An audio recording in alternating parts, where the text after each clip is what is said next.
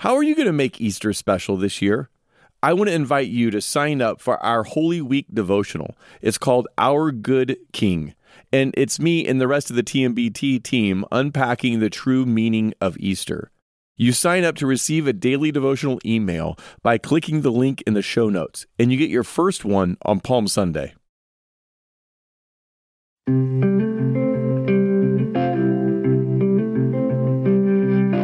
Welcome to 10-Minute Bible Talks, where we connect the Bible to your life in the time it takes to drive across town. I'm Keith Simon. And I'm Patrick Miller. Right now, we are working through 1 Corinthians 13, which is Paul's definition of love. Back in 2009, a guy named Steve Monforto, I think I'm saying his name right, but either way, we'll go with it. Steve and his daughter, they go to a baseball game. She's 3 years old. They live in New Jersey, and they go to a Phillies game. Steve's been a big fan for really his whole life, and this is a chance to take his daughter. But it's also a way for him to escape his responsibilities and get to go to a baseball game. You know how dads do that sometimes. Hey, if I take the kid, I can do just about anything. I can even go to a baseball game. So he's there at night, and they're up in the kind of the upper deck, and a foul ball gets hit by one of the better-known Philly players, a guy named Jason Worth. Hits a big foul ball, and it gets all the way up, and Steve reaches over, and he catches it, and he gives it to his little 3-year-old girl, who promptly throws it back toward the field, down in the stands, never to be seen again. And Steve's reaction was perfect. He was shocked. It's not at all what he thought was going to happen. He thought he just got his daughter this really cool souvenir. But, you know, she was 3. She threw it back. She didn't know. That's what you do with the ball, right? You throw it. And he picked her up and gave her a big hug. Now, I bring that up because today we're in 1 Corinthians 13, and we are looking at this manifestation of love called do not be easily angered. And I think in that moment, it would have been easy to show frustration, exasperation, anger.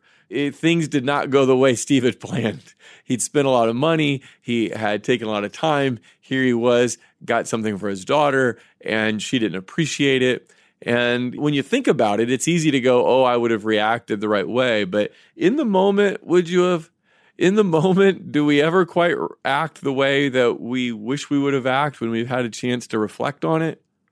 But Steve demonstrated love because he was not easily angered at his daughter, even when things didn't go well, even when she didn't act the way that he had hoped she would.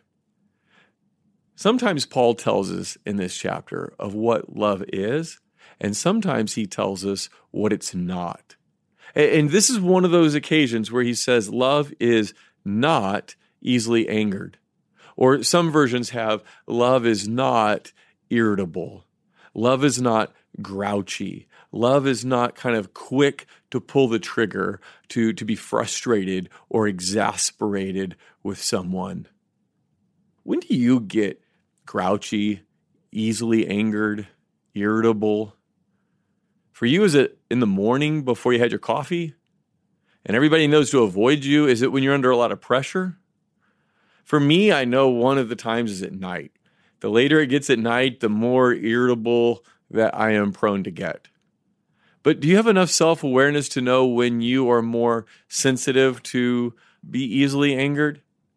The Gospels tell a story about how the disciples were easily frustrated with people and how Jesus, because remember, Jesus is love. Jesus is the perfect demonstration of this whole chapter of 1 Corinthians 13.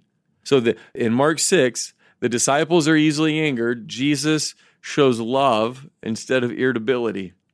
So just to set the stage, Jesus has sent the 12 out, and they've gone out to do ministry, and they've seen incredible, amazing things. But it's been tiring and exhausting, and they've come back, and they're going to get away from all the crowds for a little bit. They're going to be able to spend some time with Jesus. He's going to listen to them, what they experienced out there, and it's going to be a fantastic time. Camp with Jesus. Who doesn't want to do that, right? So they go in a boat to get away from the crowds. So here's what Jesus says. Come with me by yourselves to a quiet place and get some rest. Well, that's what I wanted. I wanted rest. I wanted the people to stop bugging me. I wanted to be with Jesus. But here's the deal. It didn't turn out quite like they had hoped because when they were on their way to get the rest, all the people in the crowds, they saw where they were headed and they ran around the lake, got around there before Jesus and his disciples could get there. So when they show up on the other side of the lake, there's these needy people again. And the disciples are just a bit exasperated. The people are hungry, they want food, and the disciples are like, hey, could you just get rid of these people? Go tell them to go get their own food. Just get away. I'm tired, I'm hungry. The last thing I want to do is deal with people. So get away from me, people. But Jesus' response is really, really different than that. It says that he had compassion on them because they were like a sheep without a shepherd. And Jesus, instead of telling them to go take care of their own food, fed them. He met their need. He wasn't frustrated with them. He wasn't easily angered or irritable or grouchy. The disciples were, and I can identify. They had a plan of what they thought was going to happen. And sometimes when I have a plan of how I think life's going to happen and then someone interferes with that plan, it's one of the times I'm easily angered. They were hungry. Ever been hangry? Yeah, I spent most of my life hangry, so I get it. They were tired. Maybe it's tangry. I don't know. But like I already said, when I get tired, I get irritable. Jesus was all those things too, because Jesus was perfectly human like us. But instead of lashing out at them, instead of running away from them, instead of being frustrated with them, he reached out to meet their needs. He had compassion on them. Anger. Where does that come from? We see it. It gets manifested in our life in all kinds of ways, right? Sometimes we lash out at people. Sometimes we have a snarky comment, a sarcastic comment. Sometimes we clam up. We give somebody the cold freeze. Sometimes we gossip about people because we're angry with them. Somehow we're going to make them pay in some way. Now, have you ever thought about your anger? Where does it come from? You ever notice that in your life you get angered about things that just aren't that big of a deal? They're small, they're trivial. Most fights between spouses usually are not over big principles. They're over inconveniences and hassles and frustrations of daily life. I always say that when somebody seems to be angry disproportionately to what actually happened, in other words, when their anger seems like an overreaction to the real life events, it's probably because they're angry about something else and it's just spilling out in this conversation.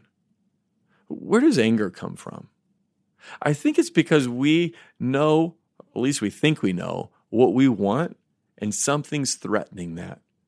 Either we have what we want and something's threatening to take it away, or we know what we want to get and someone's keeping us from it, and so we get angry at them.